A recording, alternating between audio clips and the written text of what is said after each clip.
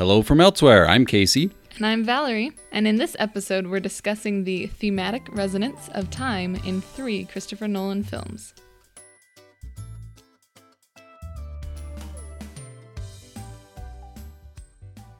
Valerie, can we talk about the fourth dimension? That's so funny. I was just looking up the fourth dimension. Yes, it's time. Is it? Yeah. Or is it What inertia? did you think? Inertia? I was just reading about this. People think the fourth dimension's inertia? Yeah. Apparently. I was thinking it's time. I've always heard it's time. That's what I've heard too. But then when I was reading things, there's some arguments for it being inertia, which I don't actually know anything about inertia, so... Well, either way, that makes 4D movies a lie, and it upsets me. You know 4D movies where they the fourth shoot stuff dimension at is your face? Senses, yeah. Yeah, which is not true, but I just want to talk about how much I hate 4D movies. Have you ever actually been to one? Have I ever? Yes. I've never been to one. I've never had one where the Coca-Cola incident.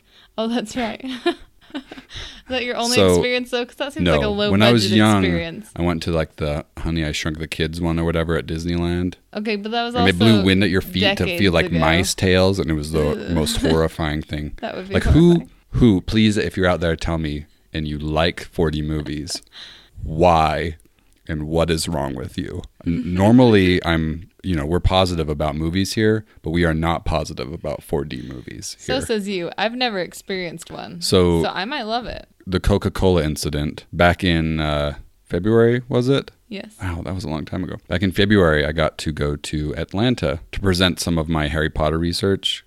That sounds really cool to say out loud. But yes, I was presenting some of my research on Harry Potter and the Sorcerer's Stone. And we were in Atlanta for this conference, me and my cohort of classmates and friends, my graduate school classmates. And we kind of had the conference, but we also had a little bit of time to play. And we went just a few blocks down from the conference to the World of Coca-Cola. It's like a Coca-Cola museum in Atlanta. And there's a lot of cool stuff in the museum. But if you ever go, don't go to the 4D movie experience. It is terrifying. And oh man, Casey, now Coca-Cola is never going to send us any products. They will not sponsor us. No. I'm sorry, Uncle David. My Uncle David works for Coca-Cola in Atlanta. And yes, no hard feelings against Coca-Cola, but many hard feelings against 4D movies about Coca-Cola. You get in there and you sit in these seats and they tell you, if you don't want the full 4D experience, there's some seats in the back that don't do their thing. And I had the thought, Casey, you should go sit in the back. But I did not go sit in the back. And you should always listen to those sorts You're of... Jiminy Cricket. You ignored him. Yeah. The shoulder angel and devil were both telling me to go to the back. And that's when you really should listen. When they're in agreement. Yes. And I did not listen. And I stayed in the seat, which is an extremely uncomfortable seat. So a 4D movie, if you don't know, is, as I said, where they spray like air and water and scents at you, and your seat, some of them, your seat moves. This one, your seat moves, and it is horrible. And I had whiplash. And the worst part was my friend Ashlyn, so she was next to me. My seat was like delayed. So her seat would move and I'd get jostled a little bit from the movement of her seat. And then like half a second later, then my seat would move. And it was the worst thing in the world. And I hated it. I don't know what else to say about it, but it was bad. Also, the film itself, the story of it, it felt not real. Like I think that they spike the Coca-Cola before because you get free Coca-Cola there. I'm pretty sure they put some substance in the Coca-Cola and then schlep you along to the 4D movie to get like the full hallucinatory experience of the movie. Anyways, fourth dimension is generally time or apparently inertia, but it could also be Coca-Cola. Mm-hmm. You should go to a 4D movie though. You might like it.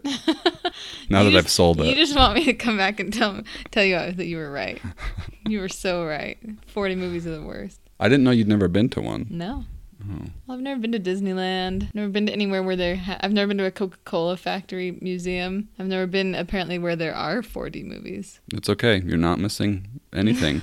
Your life is better for it. All right. Should we get to the all-important question? Yes. What is the all-important question today? The all-important question is, Casey, if you could go to any time period, what would it be? Like if I've got a time machine, and a la Bill and Ted. I would go to England in the 1930s and 1940s, because that is like the prime period of Tolkien and C.S. Lewis and the Inklings, which was their literary group. That's where they were sort of bouncing ideas off of each other about Lord of the Rings and the Chronicles of Narnia. And it wasn't just them. There were some other philosophers and poets and writers that were in the group as well. And so it would just be awesome to be a fly on the wall and be a part of that, especially because C.S. Lewis had such like a dynamic personality, and sometimes he clashed with Tolkien on their ideas, and I think Lewis was a bit had a bit more loudness to him. His personality was a bit more, I don't know what the word is. Outspoken. Yeah.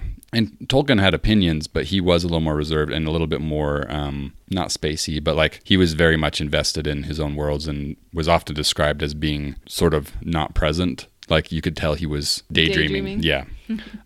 So I would just love to be part of that. Anyways, what's your answer? What time period would you go to? I would want to go to the early 1950s, I think. I think it's funny because I'm a feminist, but I also enjoy, and not that they are, mutually exclusive, but like I enjoy a lot of homemaking things.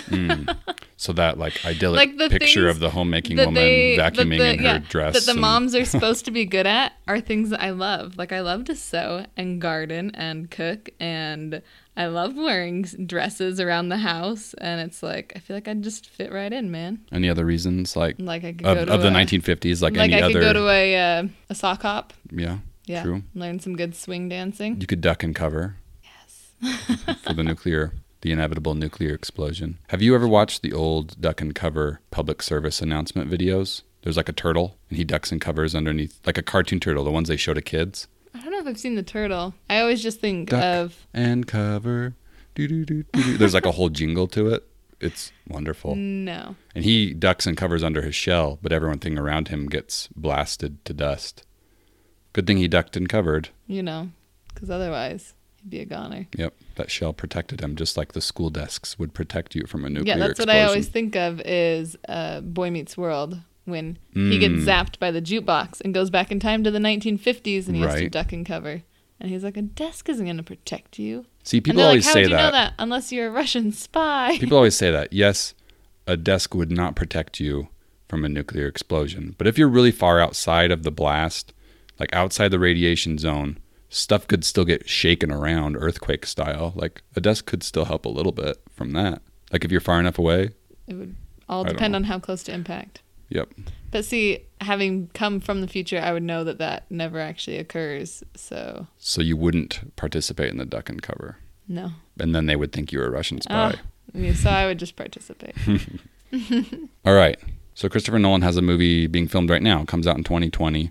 And it's supposedly incorporating time travel. So now is a good time to revisit that, especially because there might be a trailer dropping. There might be one by the time this episode airs. So, yes. How do you know these things? Me? Yeah. I don't know. You say that like it's common knowledge. That Christopher Nolan movie that's coming out in 2020. We've talked about this, how your internet and my internet are different internets. It's very true. But yes, so with Christopher Nolan's movie coming out next year, we thought it'd be fun to visit Christopher Nolan. And Christopher Nolan's films are often very thematically heavy and resonant, and there's a lot of good themes that are in multiples of his films. So right, it's like how we talked about with Spielberg and Fathers. Like you can kind of find that theme running through. Well, this one we've got Christopher Nolan and time. Right, like he has a lot of his films speak to like obsession and survival and water. I think you could do an episode on Nolan and water. Like watching these three movies that we're going to talk about, there's a lot of water, like more than normal. Or lack of water. But we're not going to talk about water right now. Well, water will come into it, but not as an overarching, I don't know which way to say that, theme. But yes, time. And in a lot of ways, I think Christopher Nolan is already including time travel in these movies. Not in the normal sense, but not in the way that you normally think about it. But he definitely plays with time. Both for the characters and for the audience as well. You could discuss this theme through the lens of many of his films. We just picked three because just so the episode doesn't get bogged down. But we're going to discuss Inception and then Interstellar and then Dunkirk. So if you haven't seen any of those, spoiler alert, big spoiler alert. I know a lot of people didn't see Dunkirk for whatever reason. Maybe it's just because it's not sci-fi. It's not Nolan's normal kind of thing, but it is well worth the watch. So good. It's very, very good, and you should watch it. And you should know that I don't really even like war movies that much. Oh, I do. You do? Oh, yeah. Even when I was a teenager. Patton. Yeah, that thing's like with 2 hours George long. C. Scott. And Pearl Harbor, that's like 2 hours long too. I was in those war movies for the long haul, man. I love Dunkirk, and I love Bridge on the River Kwai. That's about it. Patriot, that one's good. That's true. I don't really think about Braveheart. that as a war movie, but they are war movies. War movies are the best. I mean, and there's Star Wars, but Okay, now we have to do an episode on war movies. I'm thinking like real war, not like space wars.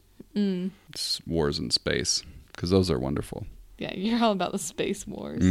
That's my favorite series, Space Wars. Yep. All right, Inception. Where do we want to start with Inception, Valerie? I think one of the overarching, that's how I say it, I think, overarching themes. Does that sound weird in your mouth? It does sound weird. Somebody tell us how to say it. You talk, I'm going to look up the make Google say it for us. Oh, where's the little sound thing? Overarching. You're right. It just feels weird. It does. Maybe it's because like a character arc, but overarching, those are different. Anyways, I don't even know where you were going because I just heard the word overarching and I rudely interrupted your initial thoughts about Inception. Well, I interrupted myself because I said that's how I say it. Anyways, the overarching theme, or one of the overarching themes of time in Inception, is when all the characters, they're going into dreams, but time slows down when you get into the dreams, which I think is fascinating. Like, just the whole idea that when you're in a dream, it feels like you've been there for hours, but in the real world, you've only been asleep for like 5 minutes. And then when they go into a dream within a dream, time slows down even more. And I think that's fascinating not only for dreams, but for certain moments that come up in the movie as well, where like time can seem to take forever. Right, like that van is falling for what feels like years. Right. The van that's falling off the bridge. Right. But yeah, like you mentioned, the slowness of it. One of the first indications that something's not quite right is the ticking watch. The second hand sort of slows down on the watch that they look at. Right. And that's when you start to realize that something's a little bit off, and then eventually you learn as the audience that this is a dream. I think it's vital to point out that time and its visual representation as a watch is our entry point into the fantastic elements and the dream elements of the film. So interesting. This is kind of off topic. That when they're in the dreams, they try to make everything seem so real to the person. Like they don't want them to find out that they're dreaming. Mm-hmm. And what always gives away a dream is those fantastical elements. Yeah. I don't know about you, when I dream, everything's weird. So. No, I have like the most boring dreams. So you have dreams like this. Yes. But without guns. Maybe somebody is messing in my mind. You need what does Cobb call himself? A protection. Consultant, dream consultant. I don't think that's what they call it. Security. I need, some dream security. No, sometimes my dreams are weird, but I think we've talked about this before. I'm never a main character in my own dreams. You're like, watching I'm watching third the dreams. person. Yes, it's usually like watching a movie. Which is wild to me. I love that. Like I know you say that's boring, but that's amazing. They almost never involve me. Like I watch what happens. So your dreams are movies. Yes. I love that. I'm so jealous. Like mine are first person and generally just me falling off of a cliff. Showing up to class late. Yeah. Just all your anxiety dreams. Or there's like rockets that land and like my uncle comes out of it. Actually, it's a firework. A firework goes up into the air and then it lands like a rocket. And because I had this dream when I was a kid and I didn't realize that fireworks and rockets were different things. And my uncle would come out of the firework and then I would wake up. Or sometimes I would cross train tracks that were guarded by a dog, but the dog was really a person wearing a dog suit. Those are the dreams I remember. Okay, now when I was a kid, I sometimes had dreams that if it was a nightmare, it involved me. Oh, interesting. But if it was just a other dream, and maybe this is where it started because I had reoccurring gremlin nightmares as a kid. Mm-hmm. And I've never actually seen the movie, so I wonder how close my nightmare is to the actual movies. You need to watch Gremlins for some catharsis. I'm going to put on my psychologist hat for a second and tell you that you need to watch Gremlins. Some closure. Really? I haven't had those nightmares in decades. So. Okay. Because when I was a kid, So I wouldn't say it. I still heard bugs my me. brother and my parents watching The Sixth Sense from the room over, and my brother told me parts of it later, which is a bad brother move, by the way. And Thanks a lot, thanks, Ryan. And so I was terrified of The Sixth Sense. And it's still not like my favorite movie. I don't do horror very well, but I watched it later in life and I felt better because I realized my A lot of times the imagination of imagination it. is worse. Right. It than ran what wild. actually- Exactly. And it's still a creepy movie for sure. And it's creepier than I can handle generally. But yes, catharsis. No, one time I had a dream. It was like a cruise ship full of celebrities. And why did I just go blank? Chris Pratt was doing like stand-up comedy in like a Hawaiian shirt. That sounds on brand. Yeah. And then and then it was what's her name from Interstellar? Jessica Chastain, No. Anne Hathaway, our friend Anne Hathaway. No. Those are the only two women Is in it it. Jessica Chastain? I was thinking red of, hair? With what's I was thinking Amy Adams, No, the director's daughter. Bryce Dallas Howard. Bryce Dallas Yes. Howard. That's the one. Not Jessica Chastain. I bet they're friends. You think so? I bet Perhaps. I bet when actors get They mistaken must for each look other, slightly similar. they become friends That's just through that. That's just common knowledge. Yeah. They become friends. Yep. Automatically. Mhm. And anyway, no, it was Bryce Dallas Howard that was there, which makes sense because they were in the Jurassic Park World, movies together. Jurassic World movies Mm-hmm. together. Anyways, she was like telling him that he was so bad that she was like throwing things at him. That's wonderful. Anyways, so these are the kind of dreams I have, but I was just watching. I don't even I must have been in the room, but I couldn't tell you, what I was doing or where I was sitting or what I was wearing. Like, I don't know any of that. That's really interesting because I like Chris Pratt, but I also would like to throw things at him while he's wearing a Hawaiian shirt. And telling bad jokes. Yeah. Anyways, Inception. And dreams. Valerie, can you describe the mechanics of time, like in the dream world? In the dream world? Yeah, how the time works. What did they say? 5 minutes in the real world is an hour in the dream world. Something And then like when you that. go down the next level, it's a week. Yeah, they said I think it was when they were talking about the more potent drug, but it was like the first level, they spend a week, then it was like 6 months, and then it was like 10 years or something. If they were staying there on those levels, they'd be stuck there for 10 years at that. I think that means the snowy level. No, felt- I think 10 years would have... Oh, No, because limbo is like Limbo. forever. You're pretty much stuck down there for they were saying eternity. decades or something. Yeah. I felt more confused watching it this time than when I was younger. Did you feel that way? Well, I think the more you try to analyze something... Maybe that's it because we wanted to talk about time and so we were taking notes about the Right. time that it felt more hard to grasp. I think Normally, I am great at just suspending my disbelief and, I don't look for plot holes. I don't care to. no, I just want to enjoy the movie. I despise 4D movies and plot holes. Or people who, pick out plot holes. yes, I despise people whose sole movie going experience is to find plot holes. That's not the reason movies are made, is for logic. Like, Movies are an should emotional you get experience. to choose, Casey, how somebody else enjoys their movie time? There's a wonderful, wonderful YouTube video. Patrick Willems. The title of the video is "Shut Up Related to About." Mo Willems. Maybe. The title is "Shut Up About Plot Holes." And if you watch that video, you will know all of my feelings about plot holes.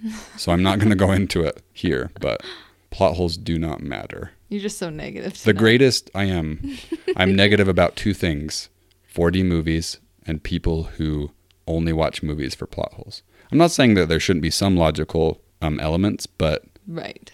movies and stories are an emotional experience. And this is coming from someone who, in real life, I am a very logical person, or at least mostly logical person.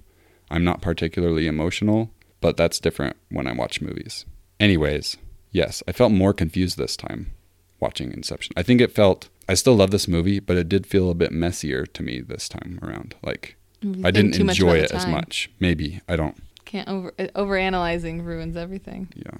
Well, and it's funny because Bacon and Eggs podcast mentioned them before. They recently did an episode about The Prestige, and other Nolan movies came up, and Inception came up, and Ethan had mentioned that Inception is good but messy, and I agree. This time it felt a bit messy, and we already had this episode in the works, so I thought it was kind of funny that they did a Nolan episode, and then here we are. But so in Inception, I feel like time is bound and linked to memory, like they're one and the same in a lot of ways. And so a lot of our discussion about Inception can be about about memory and time's effect on memory. But I wondered if, Valerie, you could use your French skills for us here. Absolutely. My rusty French skills. So the song that they play to cue the characters to that the dream's going to be ending or that they're going to kick them out of the dream is the Edith Piaf song. What's the name of the song? Rien de la rien. It sounds so good when you say it. Or Yes. Non, je ne regrette rien. Which, fun I was fact, thinking of the chorus. Marion Cotillard played Edith Piaf. Again, that's Such a why good movie. Marion Cotillard is our spirit animal. Yet, La Vie en Rose, which is very sad, So but sad. very good. And she is just magnificent in that. In all things. I love her. Okay, any lines here that stick out? C'est payé, balayé, oublié. Je m'en fous de passer. Avec mes souvenirs, j'ai allumé le feu. Balayer les amours avec les trémolos. Well, c'est payé means it's paid. Balayer was a new word to me. I had to look that one up. Means like swept away. Oublié is forgotten. And je m'en fous de passer means I don't care about the past. And then, I set fire to my memories, which is j'ai allumé le feu. Balayer, that same word, like to swept away. Les amours mean I've swept away the past loves with their trembling. I think it's really interesting to hear those words and think about Cobb in that sense, and Cobb's relationship with Moll, with Marion Cotillard's Yes. character, about how by the end, and we're jumping ahead and we can go back, but by the end, Cobb has learned that memory is imperfect. Yeah, the idea that what he's idealized about her is not necessarily the truth, and that that he does need to let her go, I think is a big part of the movie. But I also like with Inception talking about time, I like that it deals not just with the dream within a dream and that kind of time stuff, but also with what's going on in the real time world. I think sometimes we're thinking about what's happening in the dreams and we forget that what's happening in their real life. Like Cobb hasn't seen his kids in years, and the growth of his children, like the time passing without him there, would be exceptionally painful, just as painful as him having to let go of his wife in this process. And I like that and I think it's the same, kind of relates to Interstellar, jumping even more ahead, that I was thinking about how the true passage of time is kind of measured in how much time we miss spending with our loved ones. So like because in Interstellar, Cooper is, counting all the time on how much time he's going to miss with his kids, particularly his daughter. And I think that that Cobb has that same fear, that time that he's missing out on with his kids. Right, and even his memory of his kids that keeps showing up, they're the same age in all those memories, even though, we don't know how much time has passed since Moll died, but kids grow pretty fast. So that they're older than they've changed than in that memory that he has of them. And it's another indication of, or another instance of, the imperfection of memory and of time, and how we can't gauge how things will change over time. I also like, speaking of the real world still, that it doesn't take much time for a life to change. Like for Cobb, they get on the airplane and they're going to land in Los Angeles in 10 hours. So one 10-hour flight is all he gets to either get this right and get to be home with his children, or get it wrong and go straight to prison. Yeah, I like that you said like time or anything can change in a moment. And not just for Cobb, but for a lot of people there, like Fisher, the character played by Cillian Murphy. He gets on that flight hating his dad and hating the memory of his dad, right, and everything that his dad represents, and hating his relationship with his dad and vilifying him. But by the end, he has catharsis. Yeah, catharsis. He's got that. He watched his Gremlins.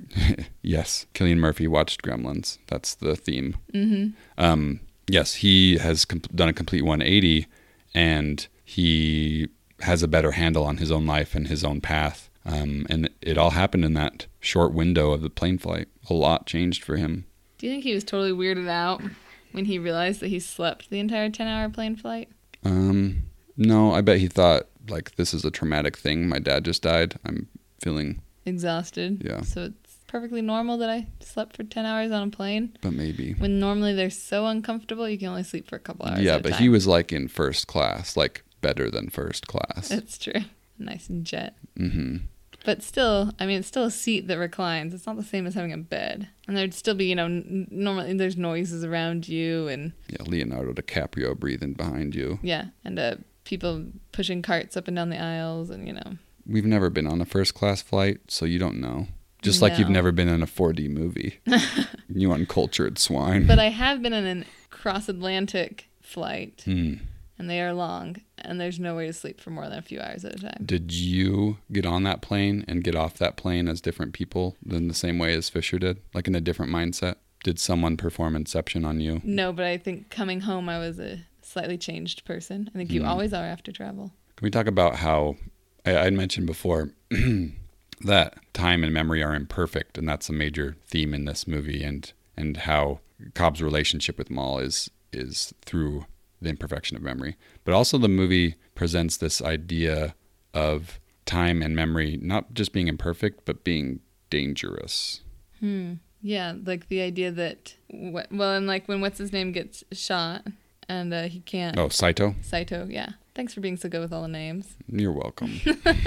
That's my That one is your job. That was your one job on this podcast, is to remember all the names for me. Mm-hmm. When Saito gets shot, and the idea that, in this case, I think time kind of saves him. Like the deeper they go, the longer he has till he, would die. Yeah, but it also, because of that one, again, another instance of things changing in a moment, that one bullet causes him to live for decades in limbo. That's heavy. He was down there for a very long time. Like, he's super old. Filled with regret. But yeah, that idea that time is something to be feared with that line, that you become an old man filled with regret. And it keeps going because it says, waiting to die alone, which I think is so interesting. It goes back to my idea that we measure our lives in the time well spent or time spent with the people we love. And so if you're alone at the end of your life, you're going to be an old man. Your time is wasted, kind of a thing. Yeah, that you're just an old man waiting to die alone. Like, that's it. If you don't have friends, family, people around you. Do you believe that if you're alone, you have a reason to regret? The time is slower if you're alone? I think time is slower if you're alone. Whoa, you're wrinkling my brain. Think about it. The days when the children, you have it like, okay, last fall, the kids and I went to Bear Lake for a few days, and you were home alone for like 3 days. Yeah. Yeah. How long did that weekend feel? I watched a lot of movies. Right? You're like, look at all this time I have. Yeah. I'm telling you, when your time is with other people, passes so fast. Which is, luckily we get to have some of each in life. But I think when you get to the end of the world, end of your life, like Saito in Limbo, that you're just waiting to die alone. Because that time, man. Also, another way that time and memory are dangerous is their relationship to reality. So Cobb has built this prison of memories. I think Ellen Page's character says that. I think she's the one that uses that phrase. Right. Getting trapped down there. Well, he even puts her in the basement, and we all know the creepy things are kept in the basement. Yeah, like Marion Cotillard. Yeah. And Chris Pratt in a Hawaiian shirt. Telling terrible stand-up jokes. And Cillian Murphy watching Gremlins. Yes. One of us is going to dream about these things tonight. Probably you. I don't usually remember my dreams. Nah, I don't usually either. I remember the firework one and the dog one because they were like nightmarish. But yeah. But no, so Cobb has been consumed by these memories, and he can't let them go. And the whole movie, Ellen Page's character, Ariadne, is really concerned about Cobb and what he's done to himself and what he is refusing to let go in terms of memory. Yeah, I think it goes back to the idea when they're in, where are they in? Mozambique?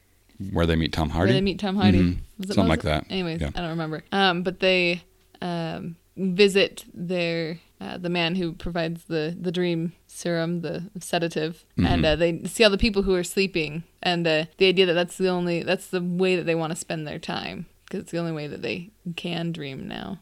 Right, and then that old man says, like, which one is reality and which one's the dream for them, and right. that is meant to have us as an audience think, well, if they're like that, Cobb is probably also like that, and Spend even too much time in dreams versus right. time in real world. And even that final shot is leading us to the question of what's been reality, what's been a dream, and does Cobb care by the end? Were you mad? I think everyone was mad at the end of the movie. I don't think so. I think everyone loved it. I loved it. Oh, I heard so many people who are mad. They're like, but did the top fall? It's like The Lady or the Tiger. Do you remember that story? No. Okay. Well, I love an ending that you have to choose what you think a little bit. And I think there's valid evidence on both sides. I think it's reality at the end because I feel like the movie is pointless if it's not. And The so only I problem want is it that to be real. Seems like he sees like the same shot of his children, and they haven't aged still. My feeling that the time I watched it this time was that was a memory that wasn't what he was actually seeing in the moment. But that could just be Having time my making an differentiating excuse. the two. Yeah.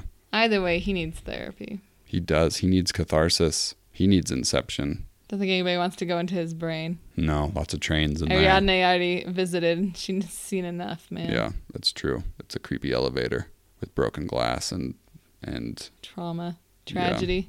Yep.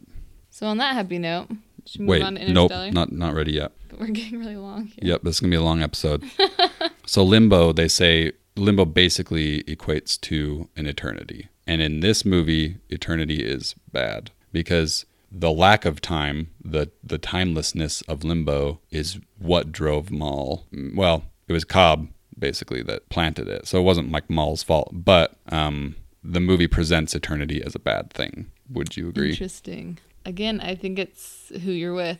Time forever would be fine by me if I've got my friends and family around me. But if you're missing people, like, how they're missing their children. I just think that it's time and eternity that broke their relationship apart or fractured it. They were living there for so long, and Cobb realized he wanted to get back to his children. Maul wasn't ready for that, and it's what sort of drove Cobb to plant that inception that was not well thought out and made Maul question her reality once she woke up. Can't change people, man. Even on the subconscious level, it is tricky. But then, to end on a hopeful note, it's Cobb coming to the realization that memory and time are imperfect that saves everything, because he's finally able to let Maul go, tell her she's just a shade, just a memory, that she's doesn't really measure up to the real Maul. Yeah, to the real Maul with her perfections and imperfections. He says, okay,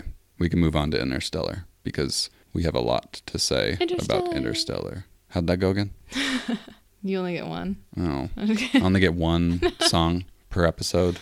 Interstellar. It was a little different the second time. Sounds like the Flash Gordon Queen song. Flash, ah. Do you know that? It's vaguely familiar. Sounds like that. Anyways, Interstellar, just as background, and we can get into it as a reminder. So in Interstellar is, the time on Earth is running out and crops are dying, and Cooper and his daughter find NASA, and they are tasked, Cooper is tasked with being the pilot for a mission to head out into space and find a more suitable planet for the people of Earth and to repopulate with some Anne Hathaway DNA tubes. That's the movie, right? That's very scientific. Yeah, exactly. Mm-hmm. I mean, if there's one person I would trust to repopulate a whole human planet, it'd be Anne Hathaway.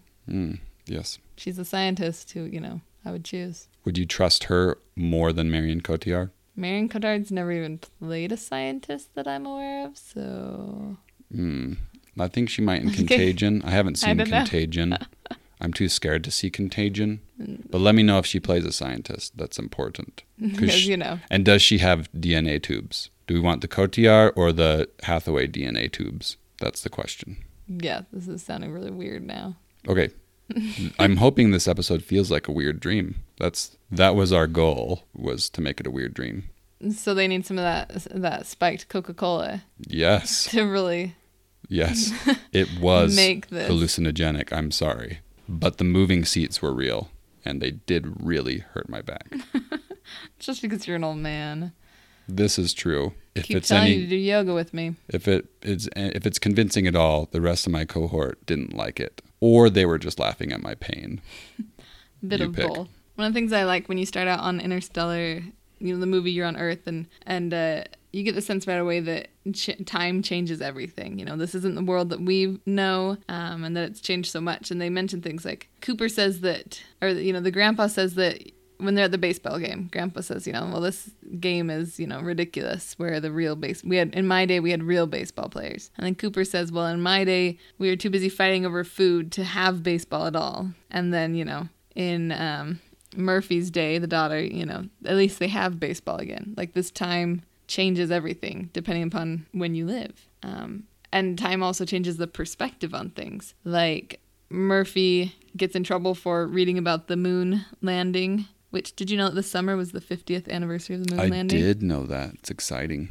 Pretty cool. And, but anyways, she's reading an old textbook about it, and the teacher's like, well, we've replaced those with the new copy, with the revised thing, because the moon landing was propaganda and a hoax and not real, which some people still believe. So They do, yeah. Mm-hmm. But anyways, which I'm kind of curious, do you believe moon landing, real or not? We've never discussed this. This is probably a pre-marriage conversation we known. should have had. Yeah. But yes, I do believe in the moon landing. I do too. Oh, wow. Shoot, we made That it. was close. I was really worried I don't know if there. we could have reconciled that one. Deal breaker. Yeah. But yeah, the idea that just time, the passage of time, changes how we view things that happened in the past, how we view what's going to happen in the future. Time, man. Time, man. Time. So Cooper, he gets to that NASA installation, and when he's deciding to accept the mission, one of his first questions is an indication of how important time is to him and how important it is to the film as a theme. And he says, how long will I be gone? And from that point on, time is like this very big, salient presence for him and for the others on the mission. And, if Inception is about time as a memory, Interstellar is really about time as a barrier and as a resource, but a very limited resource. Yeah, like when they mentioned that, time is relative and it can stretch and bend, but it can't run backwards. And the idea that when time is gone, it's gone. It's a limited resource. Which ends up being false by the end because of them, the other beings that we don't know. They do let time run backward. How so? Because the whole thing with Cooper in the Tesseract, the time as a physical dimension, is him reaching into the past and changing things. I mean, not really changing things, because this is the type of time travel where he is changing it, but it was changed what had already forever. Happened. Yeah. But is that really messing with time, or just letting him view time? So you don't think he's changing the past? I'm confused what you're saying. I think I'm saying... I'm just kidding. I don't know what I'm saying either. I think I'm saying that it feels almost more like he's viewing the past at different eras. Yes, he is communicating with her, but he already has communicated with her. So he's just viewing what has been done. So he's viewing himself changing the past. Yes. Third person, just like your dreams. Yeah, like my See, dreams. you should have a better handle on this than I do. All I know is all my knowledge of Tesseracts comes from A Wrinkle in Time. That's all I've got. I love that you said that and not Marvel. I thought you were going to say the Cosmic Cube. Oh, no. I knew about A Wrinkle in Time first. Mm-hmm. So what sort of insight does Wrinkle in Time give to Interstellar? Any? Not enough. Oh. No, I'm just kidding. I feel like the Tesseract moment's kind of quick in the... It's one of those in Interstellar. In Interstellar, yeah. It's hard to grasp. And a lot of people don't like Interstellar because of that ending. They feel like it comes out of nowhere and doesn't add anything. And I disagree, but I'm curious what you feel. I don't mind it because I think the whole movie builds up to this moment, and they've been talking about time so much throughout that I think it's natural that the Tesseract, the time as a fifth dimension would come into play. But I think if you don't really know what the idea of a Tesseract is, then it is hard to comprehend. Yeah, a lot of the language is so if they had just gobbledygook. Taken a moment to kind of explain it. If you can explain a Tesseract. I don't know how to explain a Tesseract. But I love that Christopher Nolan trusts the audience on things. And maybe sometimes too much. He trusts me too much sometimes, I think, because, he's thinking about me personally. But he writes you letters. Yeah. What do you think about this idea? Do you get it, Casey? If you I can get it, wish. the average man will get it. That's what I dream about, is letters from Christopher Nolan. I was going to say something. You just totally missed my insult. Wait, I missed your insult? What'd you say? Yeah. And Christopher Nolan writes you letters and says, did you get this? Because if you got this, then the average man will get it. Better average than below average. I suppose that's Average true. is not a weakness. I think for me, the ending works just logically because, like you said, everything's been building up to it.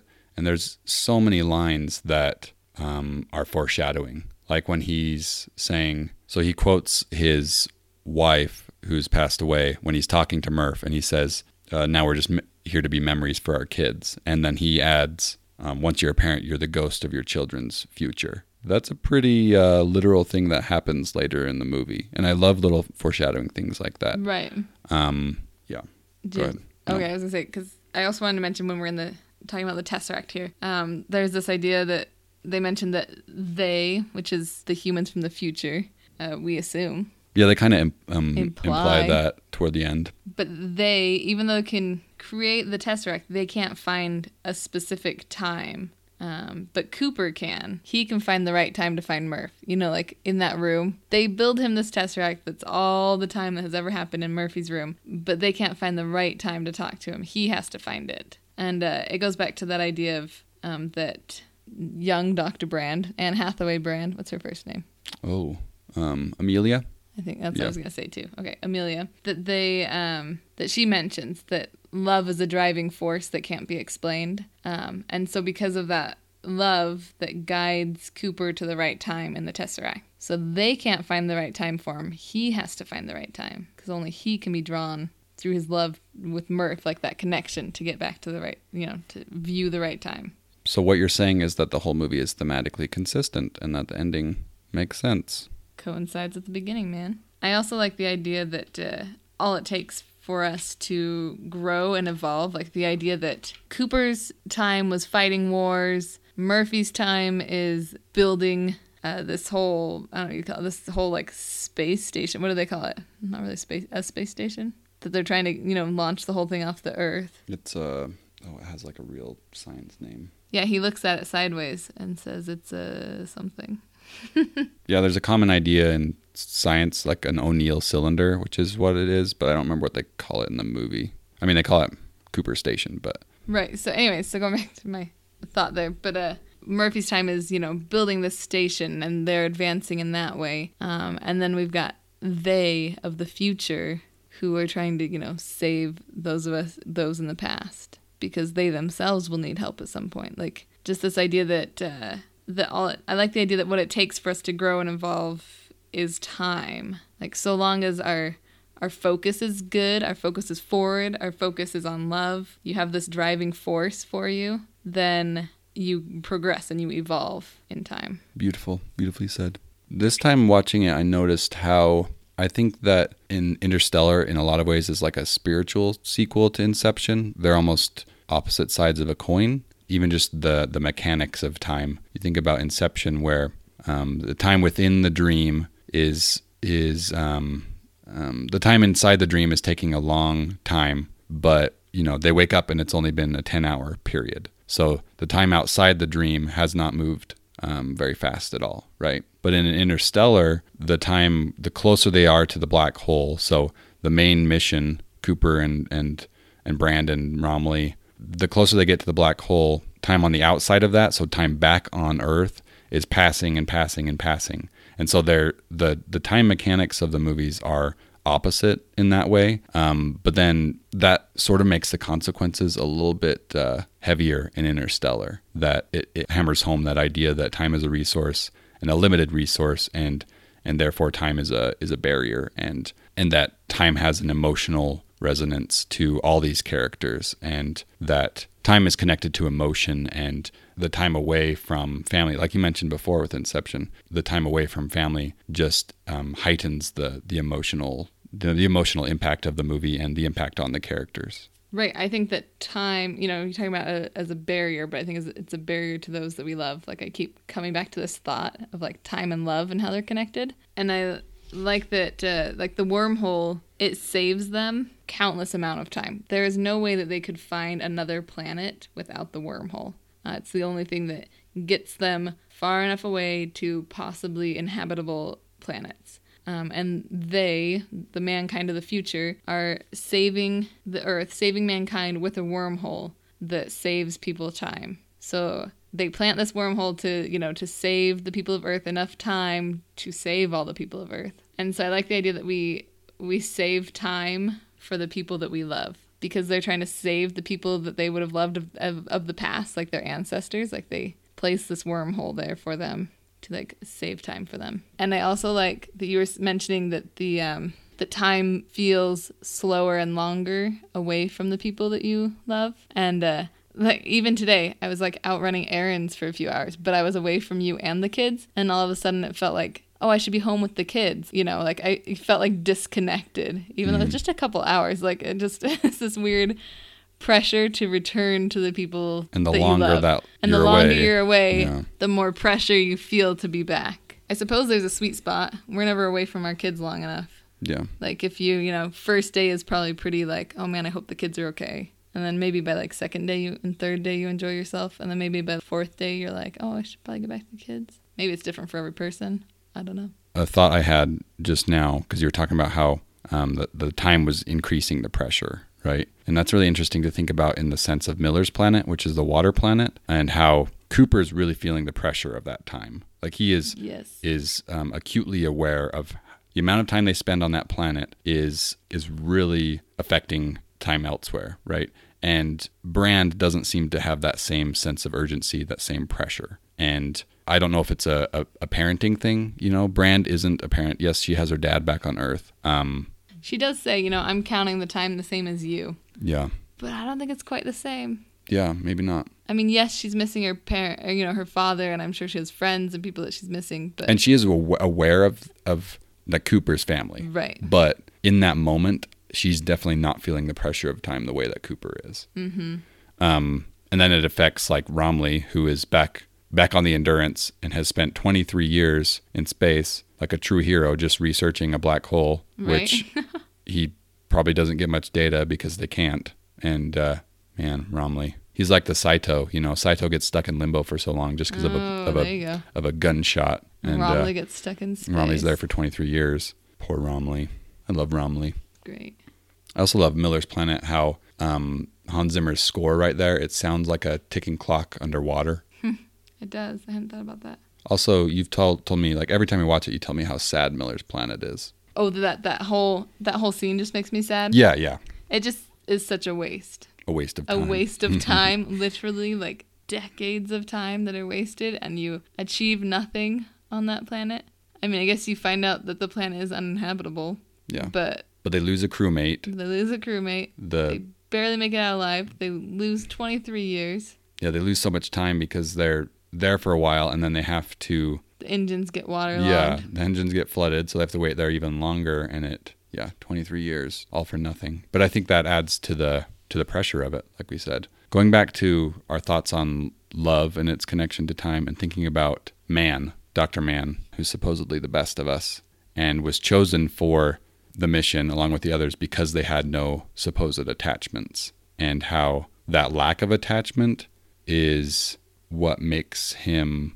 It ends up making him less fit for the mission than people who have attachments like Cooper and Brand. Yeah, because he is sitting there alone, and he says, you know, I pray that you don't ever realize how good it feels, or how good it is to see another human face. That even without that connection, he's just been completely miserable.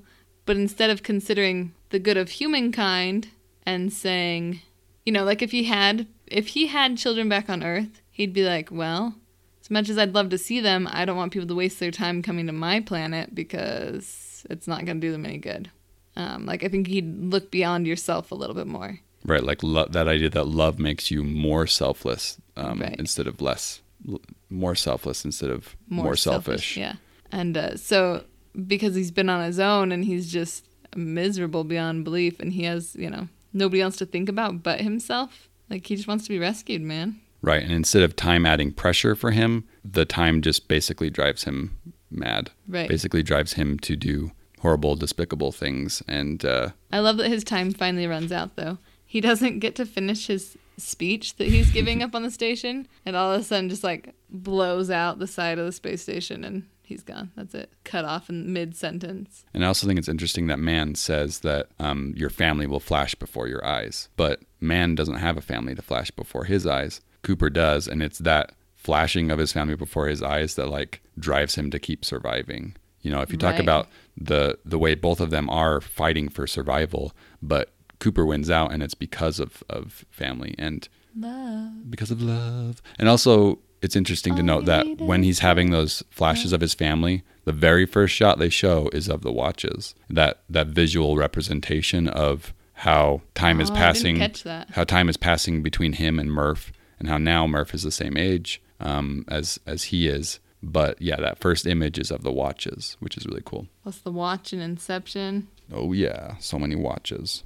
I don't think there are any watches in Dunkirk. There are. There are watches in Dunkirk? Yeah, remember Can when that be our segue? he's measuring. Yeah, maybe we should segue. I remember the gauge, his gas gauge is Well, failing. I want to talk one more thing about the ending of Interstellar. I've got time. I didn't get it at first. You had to nudge me. I was busy looking at my notes. I think, and maybe we've hopefully expressed this, but the craziness of the ending with the time travel-y stuff, it not only works because there's been foreshadowing to that point, but time and love are two major themes, not the only themes in this film, but that ending is sort of a thematic vehicle for those themes. So yes, time did drive man, who was alone, to do horrible things, but time and its pressure and its connection to love also drove the heroes of the story and the people back on Earth to work together to survive, and to survive in a positive light, in a positive way, and to move forward too. I think it's interesting that at the very end, where they've recreated the farmhouse on Cooper Station, and it's very much about like nostalgia, and Cooper says, I don't like all this pretending we're back where we started. And you could even talk about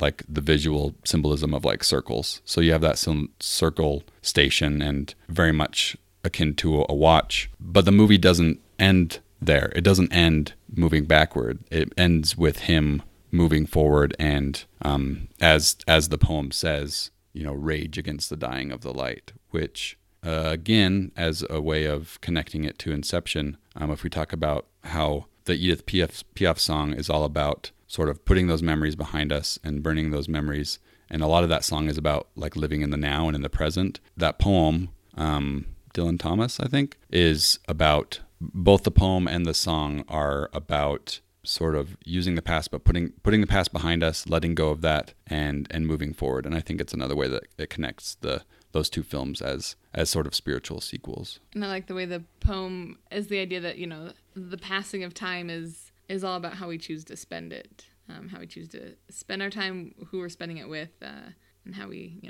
make it count. I think Cooper, even with all of his, all the things that go wrong, he is always trying to make it count for his kids. Okay, I have one more thing to talk about, and maybe you're not done either, but there's a lot of thoughts about time and Interstellar.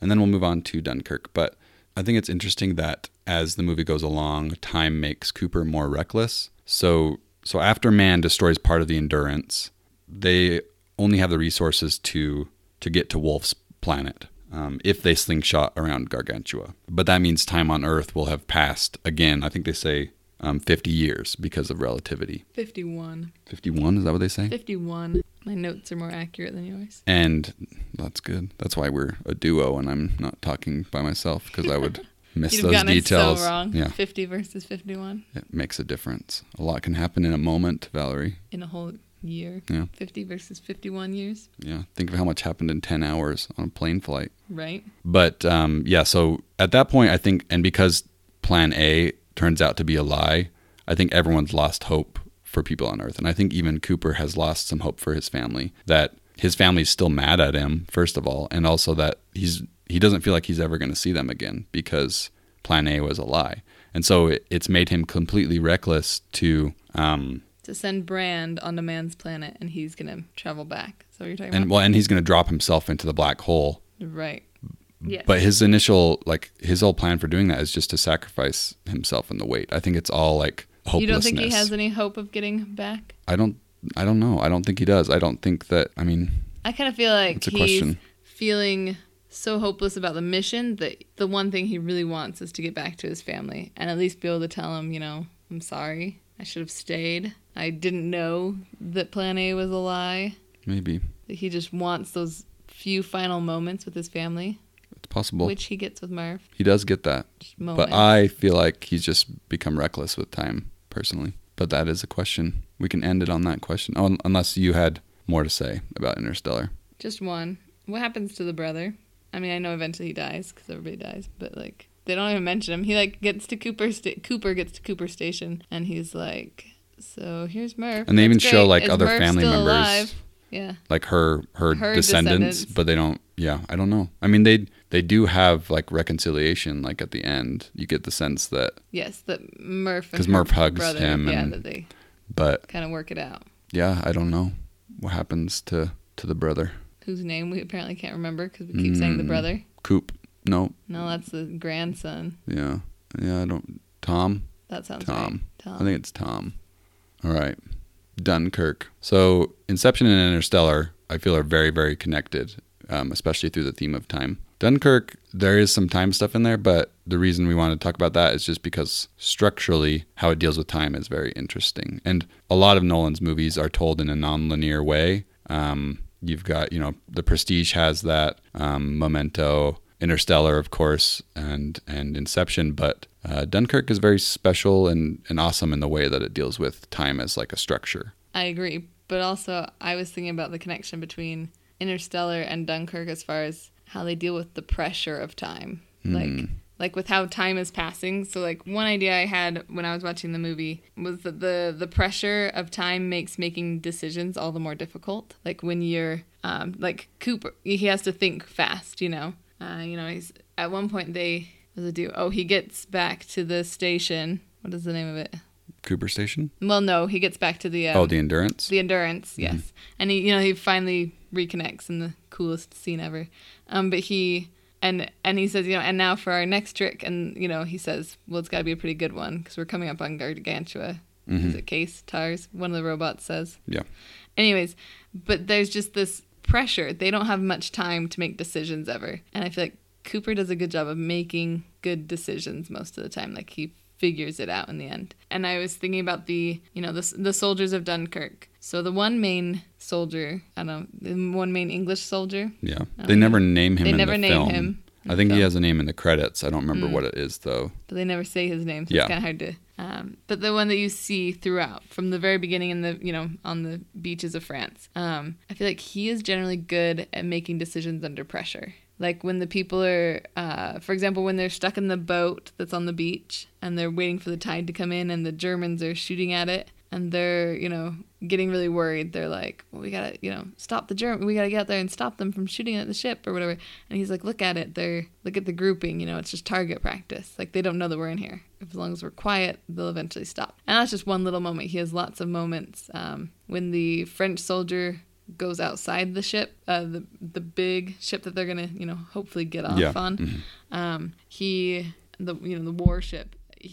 The Frenchman doesn't go down into the, the hold where they're passing out food and stuff and you're kind of wondering why. And, the English soldier says, he's making sure that there's a way out. Like he doesn't want to be trapped in here anymore, And so he's quick to pick up on these things and so he's good at thinking about things under the pressure of time. But a lot of these other soldiers that you see just make really rash decisions. Understandable. They're under immense amount of pressure.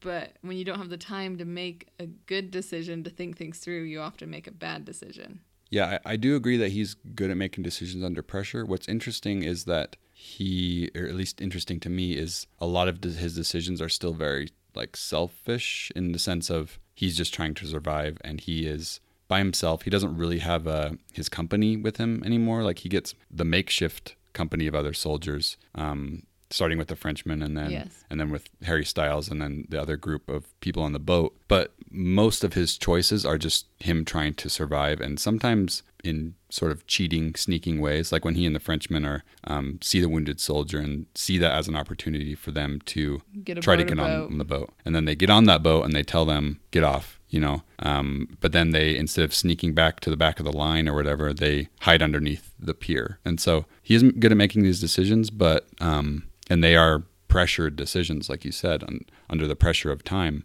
But it is very selfish. And I don't mean that like, and he's a bad character.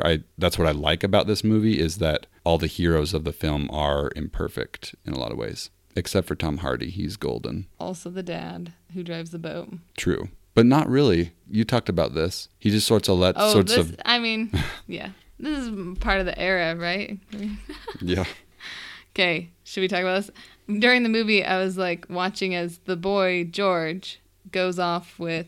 I don't remember the names, but he's not their son. He's not their son. He's just a friend. He's a friend of the dad and the son with the boat. And the last minute, he just like hops on the boat and the dad just lets him go off to war with him. Which is the boy's heroic moment, but... Right, but as a dad, he's like, you know, like what? There was no thought that like, no, you need to go ask your parents first. I mean, I can barely let my kid like walk across the street to ask a friend to come play without like watching him out the window. Like I like I'm struggling to like let him go that far. And in this one, he's like, yeah, sure, just hop on this boat. Let's go to war. We're heading to war. Yeah, you will probably die. He does warn George. Yeah. He says, we're heading to war, George. And George seems to accept it, and he seems to say, okay. I mean, they did graduate, it seemed like. Said he's 17, so 17? Maybe. 18. Anyways, so I don't know, maybe he considers him enough of an adult to make his own decisions. True. But I think it does speak to that idea of all the heroes in this movie are very flawed. They're not romanticized as soldiers. Everyone's just trying to survive. Again, that theme of survival. Yeah. Yeah, I feel like a lot of war movies, one of the things I love about them is they're generally those heroic moments where like the self-sacrifice. And you get a few of those in here, but I feel like there are even more where it's like, and you know, they're just trying to save themselves. That human nature comes out. Yeah, I feel like this movie is way more about how war sucks versus like, yay, it definitely bullets, doesn't romanticize anything. No, I mean, there's, like you said, there's a few moments like Tom Hardy's moments toward the end, but even the end of his story isn't super hopeful at all. So yeah, that's what I love about this one. And even, like I said, The Bridge on the River Kwai, both of them are about how crappy war is. And I appreciate that. So I like the idea that it doesn't romanticize war. And I like that even the people in the war, we talked about this for a minute. So at the end of the movie, they're reading the newspaper article that was written by Winston Churchill that says that this was what does he call it? Oh, a military disaster. But it was like something like like utter or like immense, unequivocal, something like that. An immense military disaster. Like he owns it that we failed, that this sucks and we failed. Yeah. Which we had just recently watched the movie about the newspapers and Watergate. Yeah, The Post. The Post. Steven Spielberg. Yeah. And that one was really good, but the whole thing is about how it was a cover up, like how the Vietnam War is like, you know, they've been failing and they feel like they have not been able to win for years, but they keep going anyways because they don't want to admit that they've been failing. Right. So I like the idea that this is, I mean, kind of off topic, but anyways, just the idea that... We haven't really gotten into time much with Dunkirk yet, but... We'll get there. But just the idea that, humans are fallible and we only learn from our mistakes by admitting that we have failed. The beauty of failure. Okay, so time in Dunkirk. So the movie is split up into three different moments in time. So, and then the movie even shows it on the screen. And it takes a second, maybe even more than a second, to figure out the timeline of how this movie is set up. Because you think, oh, this is a war movie. Even if you've seen the trailers, it gives no indication that the editing is nonlinear. But it is very nonlinear. So part one is the mole, which is like that pier, and it just says 1 week. And you're trying to figure out, well, what does that mean? It basically means 1 week until rescue, right? And then part two, or moment two, is the sea, with the subtitle 1 day. And then part three is the air with the subtitle 1 hour. So all those timelines are indication of how much time until rescue. And I'm wondering what your thoughts are, Valerie, about why telling the story in such a nonlinear way adds to the pressure of time and to the story versus just if they had told the story straight. I had when I was thinking about that, like why put the movie into this nonlinear fashion? Like why tell it out of order almost? But I think we were talking about how the characters are fallible humans, that the soldiers are not romanticized. But I think that there are good moments where, like I was talking about the time that it takes to make a good decision versus a bad decision, and also the time that it takes to save a soul, like to decide whether to sacrifice yourself or to save another, or like the decision to clear a conscience versus seeking retaliation, like specifically with the soldier who was shell-shocked on the boat. Yeah, Cillian Murphy's character. Yeah. And he has essentially killed George. Yeah. Like, he knocks him down. I mean, not really on purpose, but it happens. Yeah. But George's friend at the end tells him, the soldier asks, well, what about the boy? And is he okay? And he goes, yeah. He takes this moment to realize that saving this broken man's conscience, more grief and pain, is worth more than seeking retaliation, or wounding him further just to try and heal himself and his own hurt. And I think there's all these beautiful moments. The naval captain who stands on the pier and is waiting, he makes sure everybody else gets off the beaches, and then he's going to wait for the French. Like, he's going to stay even longer.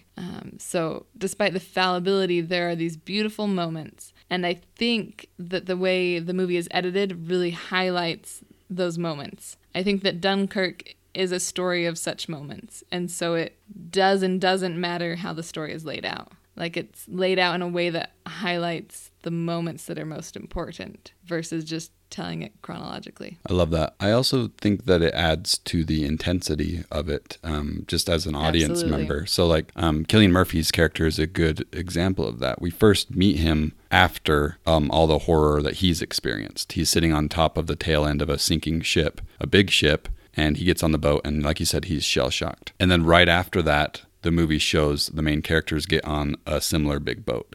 And so it leads you as the audience to think, well, is that the boat? Are they going to get sunk? Are they on that big boat? And there's a lot of moments like that where you see the end and then you realize that that could be those characters' end. So even connected to that, later we see some planes headed toward a big boat, and we think, is that the boat that the main characters are on? So the movie keeps you guessing by showing you the end first, which I think is really, really cool. So like another way of explaining it is you see point C first, and then you get point A, and you have to like fill in the gaps and try to figure out, well, what's going to happen in point B? What makes those characters get from point A to point C? What happens in the middle? Also in terms of the characterization too, if the story was told like in a very linear fashion, we wouldn't meet Mark Rylance, the boat captain, the dad, until much, much later in the story. And same with the pilots on the planes. We would be sort of going along with this main soldier and then meet these characters much later. That's true. And they wouldn't get a story. Yeah, and I mean... We wouldn't get their moment. Yeah, and it's still, it's based on a real story, but like in terms of the war, but I don't think these individual characters are real characters. So I mean, the story could just be told in a different way, but I just think it adds to the intensity and to the characterization as well, to tell the story in a non-linear way, and it just adds so much more intrigue than a straight story about war. I agree. I think there are also moments in the movie that talk about, a few more I wanted to bring up that talk about like time. So I think the whole idea is that there's so much time. I mean, we've got a week that they're trapped on the beach, that they're like literally trapped in time. They can't do anything. Yeah, they're just stuck there waiting to die, basically. Yeah, and the lines for the boats. Like, we always talk about, being an adult is like waiting in line or whatever. Yeah. How much time do we spend waiting in lines? There's all those jokes like, you'll spend 7 years of your life waiting in line or whatever. But, I mean, at least we're not in mortal danger, which I would like to point out to the gentleman behind me in a truck the other day when I was trying to turn left, and there was like this giant... one of those car-carrying semi-trucks in front of me, and then another car behind him, and we were in the, the left-hand turn, and it's a busy intersection, and the truck turns left, and it pretty much takes up the entire turn arrow, and so the car behind him takes it on the yellow, and so then I just stopped, and the truck behind me was, like, laying on his horn at me, like, so mad, because apparently he didn't have enough time. And then you yelled out the window, "This isn't Dunkirk." I should have. "You're not gonna die, buddy." And then we turn the corner and he pulls into the Costco parking lot. And I'm like, yeah, your Costco trip was like life or death. Right. Dunkirk, right, pal? Come on. Time, man. It's all waiting in lines. It's all waiting. Yeah. This movie's a lot of waiting in a line. Yeah. I was also thinking about, I like the way the nonlinear brings up the idea that things take time. Like you were saying, if we had only seen the one soldier from beginning to end, we wouldn't realize how long it takes for the boats to get there and how long it takes for the planes to get there. Like we wouldn't have felt it in the same way. And speaking of like the pressure of time, like when Tom Hardy, the pilot, when his fuel gauge is broken and the other pilot asks him, well, should we turn back? But he knows that there's no time. Like if they turn back, lives are lost. He's also, just really quick, he's also measuring his fuel by his watch, like by how much time he's been in the air and how much time has passed. True. So again, there's that watch and time as a resource. Yeah, he's doing those calculations on his own. But yeah, I think Dunkirk's just beautiful. But a lot of it has to do with the time, the way it's structured in the movie, the editing, and also the time, how quick it is for things to change. Just a moment that changes everything, or a week of waiting for nothing. Like it just. Time, man. Yeah, time, man. Time. Like, yeah, this movie has a good balance of either lots of waiting or really making quick decisions under pressure, and it handles time very interestingly in a like I said, mysterious and intriguing and really fun. I don't know if fun's the right word for Dunkirk, but editing wise in a fun way. So yeah, fascinating. That's a good way of putting it. Well, thanks for joining us on this extra long episode about time. That's fitting, right? Right. We took a lot of time. You've been waiting in line to research listening to this episode. And you took a lot of time to listen to it if you've made it this long. Yep. Well, tell us what you think. Tell us about your thoughts on other Nolan movies that incorporate the theme of time or time as time in editing and how you experience it as an audience member. You can discuss it with us on Instagram and Twitter at elsewhere_pod. We love hearing what you think. And we love when you share us with those around you. Yeah, thanks for listening. We love our listeners. You all guys are wonderful. Awesome.